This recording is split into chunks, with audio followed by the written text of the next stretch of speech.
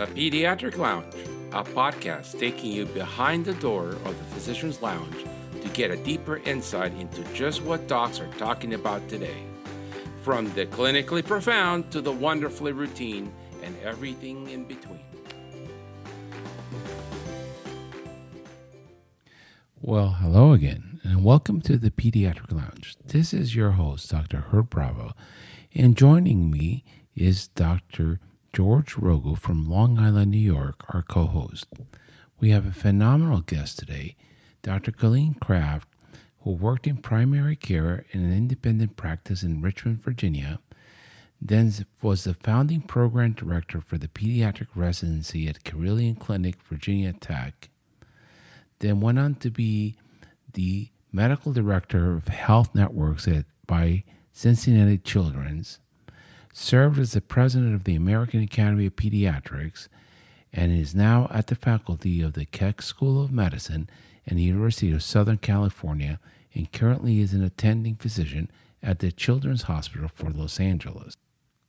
Before we get started with the show today, I just wanted to remind you about our CEO for Success coaching group, which has tremendous success, and we are still looking for 6 more applicants. We have also started a Substack channel under the Pediatric Lounge Pediatric Institute. Please make sure to subscribe. Good morning, George. It's Tuesday morning. It's time to welcome another great pediatrician to the show. Yeah, how you doing, Herb? Today we have Dr. Colleen Kraft. She's one of the greats that I've met, and her topic today is going to be aligning the community and the team for better outcomes in the pediatric community. So it should be a very interesting topic. We're going to be all over the place with this one. And we're also going to hear about her endeavors in a project that she was working in Romania with some children and developmental issues. And I can share some of my experiences when I went to school in Romania, and I actually saw those orphanages firsthand. Mm-hmm. Great. Welcome to the show, Dr. Kraft. It's a real pleasure to have you here. Thank you. Glad to be here. Thank you. So we start by asking every one of our guests who's a pediatrician, why did you become a pediatrician? I became a pediatrician because, quite honestly, I liked kids better than adults as patients.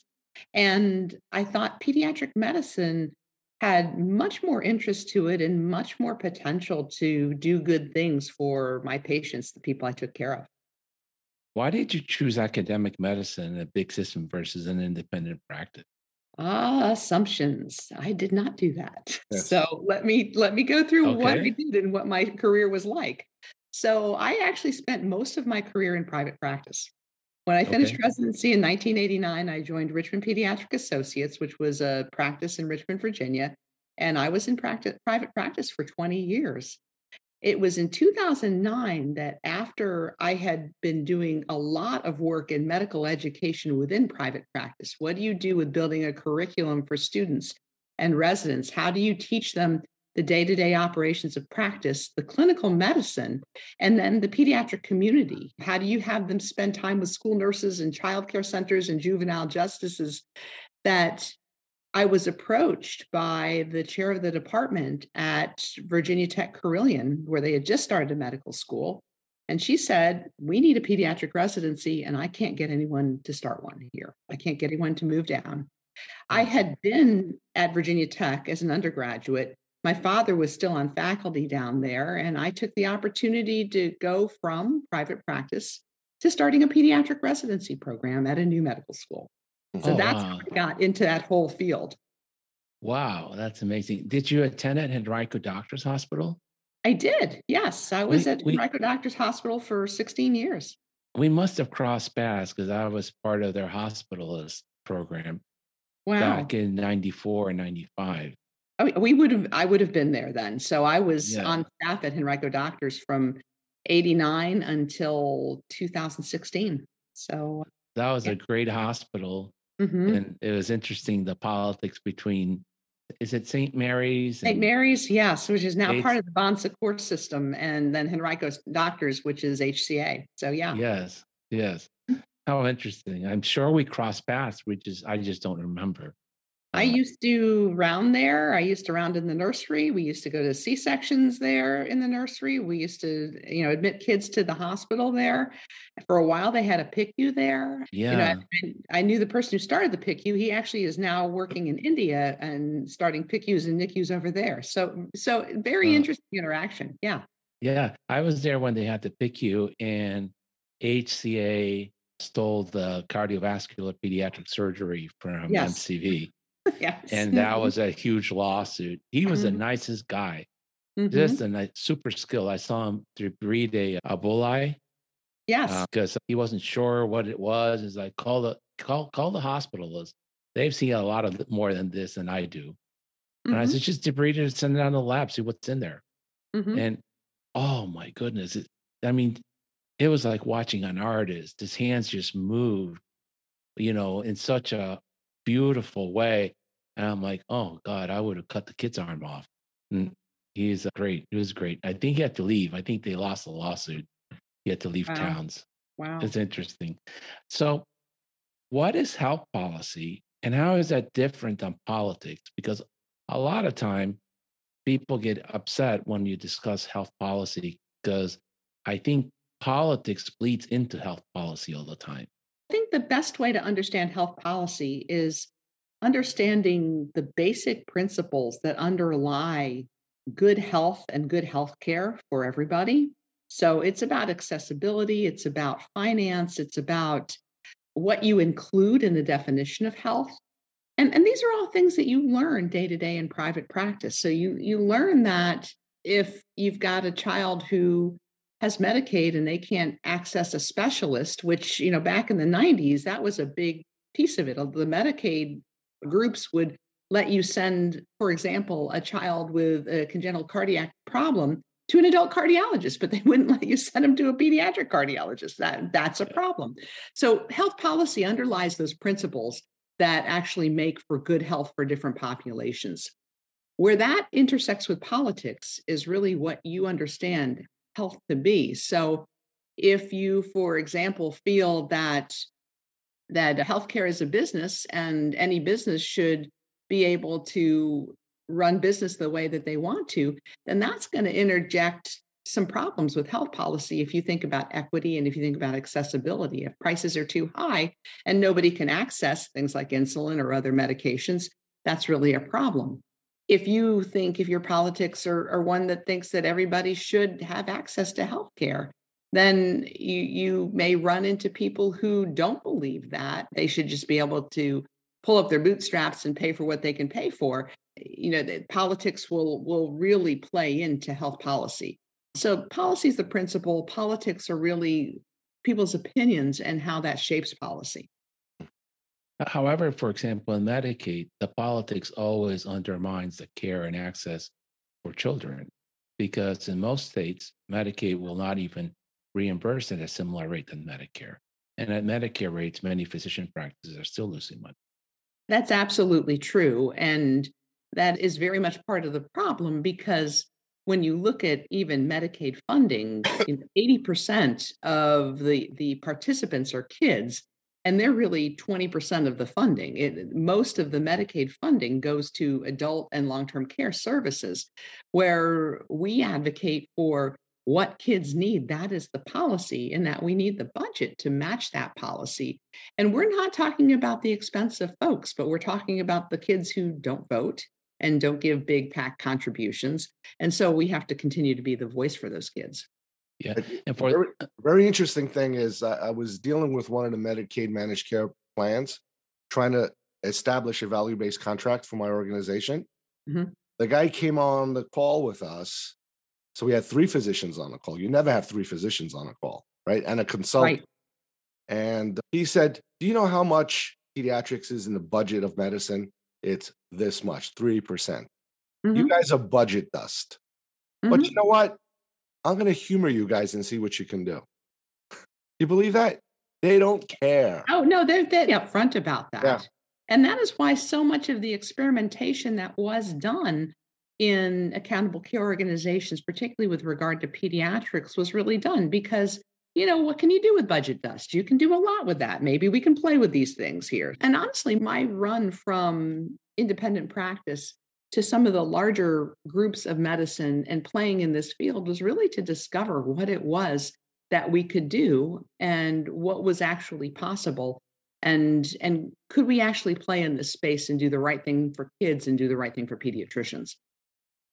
Well, so we know that whatever the politicians, and for those of you who don't live in Virginia, the politicians can receive any amount of donations from anyone. They can spend the Mhm. money however they want. It's not like the federal system that's capped at $2,500 per donation. They decide how much Medicaid pays. And I don't know what the statistic is for Virginia right now, but across the nation, 50% of the kids are insured. And I don't say insured, they're given a fake card that says they have insurance with the Medicaid from the state level. A lot of times they don't have access to some of the better pediatric practices in town because they can't afford to see them. And they can't access some of the better specialists because they won't see them. So that's one piece. What is health management? So, health management and healthcare management is looking into the operations, the day to day operations of how you actually run a practice, where the budget and financing comes in, how many kids do you need to see in order to make ends meet? How do you evaluate an insurance contract to make sure this is something that's doable? It's part and parcel of what really should be taught to anybody going into medicine and particularly in pediatrics. So, So I was just fascinated. I have not seen this in any other residency program. You incorporated a health policy and management elective for all your residents down at Carillion. I did, and actually had a couple of residents do the same at Cincinnati Children's. And actually, in my current positions now at the Children's Hospital Los Angeles and on faculty at the University of Southern California, my role there is actually co directing our resident advocacy track, where I have actually 57 residents in that tract. And many of them are interested in health policy and management. And how does that actually intersect with advocacy? Let me give you a good story from Virginia. So in 2006, I was president of the Virginia chapter of the AAP. And just as you were talking about, Medicaid rates for kids and for OB services were abysmal. And what was happening is that people were dropping Medicaid, they were not using it. Our Medicaid managed care plans had names on the rolls of physicians who were not open to new patients. And the practices that were open wound up having to cap to 5 to 10% of their practice being Medicaid because they couldn't afford to take any more of these kids. And so we talked a lot to legislators about doing this. And we did this in a couple of really interesting ways. One of the ways that we did it was we're not a 501c3 for our chapter. So we were able to do some donations. And what we did was little bitty $100, $200. I'm going to go to your pig roast road, and give you $250. And we're going to have a member from your district come and talk to you about Medicaid and how they can't see the kids because of this. So we really infiltrated General Assembly that way, kind of a one-on-one, very Virginia way to do it. Very, let's get to know you as my neighbor and let me tell you what the problems are. And then what we did was we actually had practices help us out here where if they had a patient, a baby that they saw in the nursery who had Medicaid, they would see them one time in the practice and then tell them, you've got to find another doctor because we can't take any more kids with Medicaid. And then they would actually, if they wanted to, they would bring them around to the back office and find who their legislator was on CapWiz and dial the phone and give it to the parent who said, who's going to take care of my baby? So in state Excellent. legislatures, it's interesting to know that if you get 5 phone calls on one particular issue, that's a crisis. And we had practices all over the state with mothers calling their legislators and saying, nobody can take care of my baby. And that actually did wind up in an increase. It was small, it was 10% for OB and pediatric services, but it happened because of healthcare management, healthcare policy, which we knew had to improve, and then advocacy. So there's a very interesting link between those 3 things. Do you think that Wow. these insurance companies, they actually know that they're not paying properly? Was it? So we're talking about two different things, Yeah. George. Yeah, So yeah. at the time that Dr. Kraft's talking about almost all of Virginia Medicaid was Medallion. I think it's Yes, what it was Medallion at the time. They Medallion. were just getting into Virginia Premier and some of the managed care And, organizations. and So it yeah, was all fee for service run it out of was. Richmond. Then came the managed care organizations. In our part of the world, it's Anthem Health Keepers Plus, Right. Care Community. I think there is some Molina. Those are the big players here. Right. And so what George is really specifically asking is, in the old days when Magellan Medicaid was there, you could look up the state schedule, fee schedule. And if for a 99213, they paid 70% of Medicare, that Medicaid paid 70% of Medicare for 99213. Now with the managed care, the state doesn't set the reimbursement rate. So you Right. may have United Healthcare Community paying 45% of Medicare and Anthem Health Keepers paying 85% of Medicare. It's And absolutely right. and George says, do you think the health plans are aware that they're doing that? And why is the state not making it even for all of their managed care plans? So health plans are absolutely aware that they're doing that. And and the state has given a contract. If there's enough complaints, the state will look into it. But but they've essentially said this amount of money is going to go to you to manage, and you're going to be fiscally responsible for X number of people. And under those X number of people, there's going to be a double X number of children under there. So we're just handing it to you to manage. And that is why there's so much variability in some of the reimbursement rates in Medicaid managed care. You have to go to each one, and really, to your point, if there are three different United Healthcare plans that have Medicaid managed care money, then they may have three different rates for a 99213. So that's really part of the problem. This was actually my next job at Cincinnati Children's. This was actually what we were trying to intervene with there. So let me tell you a little bit about the health network at Cincinnati Children's. Let me pause for a second. Okay. Because I'm interested in something else and pick your brain about two other things. Okay. So now in Virginia, now that you've left us, abandoned us, and gone on to the West Coast, I think we're at 75% of Medicare rates on the Medicaid reimbursement. And that was, I think, for a wonderful work from Dr. Michael Martin, who's in Vienna and who's the AAP chapter leader. Right. And we got a lot of help, interestingly enough, from our current governor in passing that through. So it was interesting. I love Carillion, but I'm a little bit skeptical about these oligopolies. And I know that Carillion, way back, I think maybe even before you and I started practicing, got sued by the feds when they tried to muscle themselves into a radiology practice to have absolute control of the MRIs in Roanoke. The feds won the lawsuit because, and I'm misquoting the numbers, but an MRI through Carillion and one of their outpatient offices was like $3,000 for the patient, while the independent practice only charged $800. And anybody who was insured and had a high deductible would have their bill tripled. Anyone who was uninsured would have their bill tripled. And the feds want that. Also, it doesn't help us that in Virginia, this is very regional, but we have a crazy thing called certificate of need. So there is no competition. We don't have outpatient surgical centers, which cost half of what a hospital surgical center costs and delivers better quality because they tend to be super specialized. They either do endoscopies or they do cataract surgery or they do orthopedic care, but they do that 6 days a week and that's all they do. So they become extremely proficient at their job and very cost effective. But the big hospital systems, and I'm going to call them out in Virginia, are Innova, MCV, Bon Secours, which is and UVA and Carillion. They will not allow the legislators to change that. So what do you think about these huge systems? They're wonderfully integrated, but they control everything and they can request or demand any amount of payment for any health plan without regard to the cost. So you're talking about the hospital industrial complex. And I think that it really undermines why healthcare has become so much more expensive and not particularly any better for people. that you wind up paying more, but what do you get for that? What do you get for a hospital facility fee? Because that's actually moved out to even the outpatient areas, that if you work for one of these hospital industrial complexes, that there's going to be a facility fee. And what does that do for you? It takes away any kind of transparency. It takes away a lot of affordability if you are somebody who has to pay out of pocket for things, or if you have a high deductible health plan. So I think it's a big problem.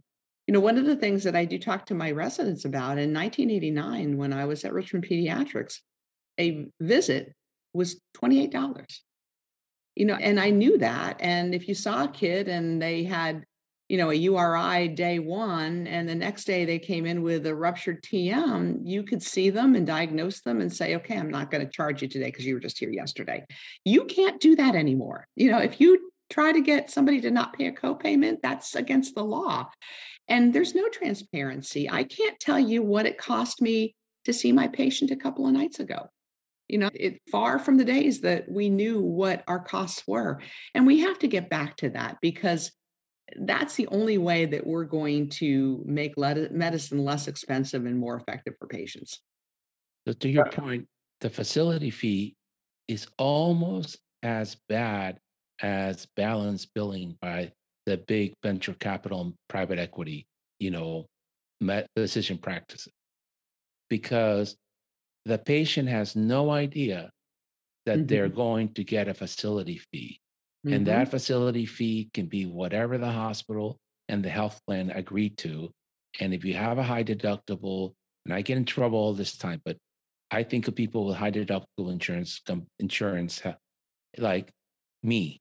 They're a dual income couple working at a white collar job really hard, Mhm. 60 hours a week, and they got to pay the first $5,000 out of pocket. Right. And that visit that they thought was going to be a couple $100 turns into a $500, and it messes up their whole budget for the month. Right. Mhm. And I think it's criminal. Or they go to the emergency room and they get these respiratory panels that are Oh yeah. $1,200. So Yes. now the visit is $2,500, Right. $1,200 for the test and $1,200 for the visit. Yeah. Well, we're going to take a short break here, and we will be back with episode 2 and then 3 with Dr. Colleen Kraft. Don't forget to subscribe on our Substack channel and join our coaching group for CEO success. See you next week. Thank you for listening. This has been a production of the Pediatric Lounge. On the show notes, you will find links to our co-host and other important notes, as well as a timetable of the topics discussed today. Don't forget to follow us on social media and subscribe to wherever you listen to your podcast. Leave us a great review, as it helps us greatly. In the meantime, we will see you next week. The Pediatric Lounge. The conversations are not intended as medical advice, and the opinions expressed are solely those of the host and the guest.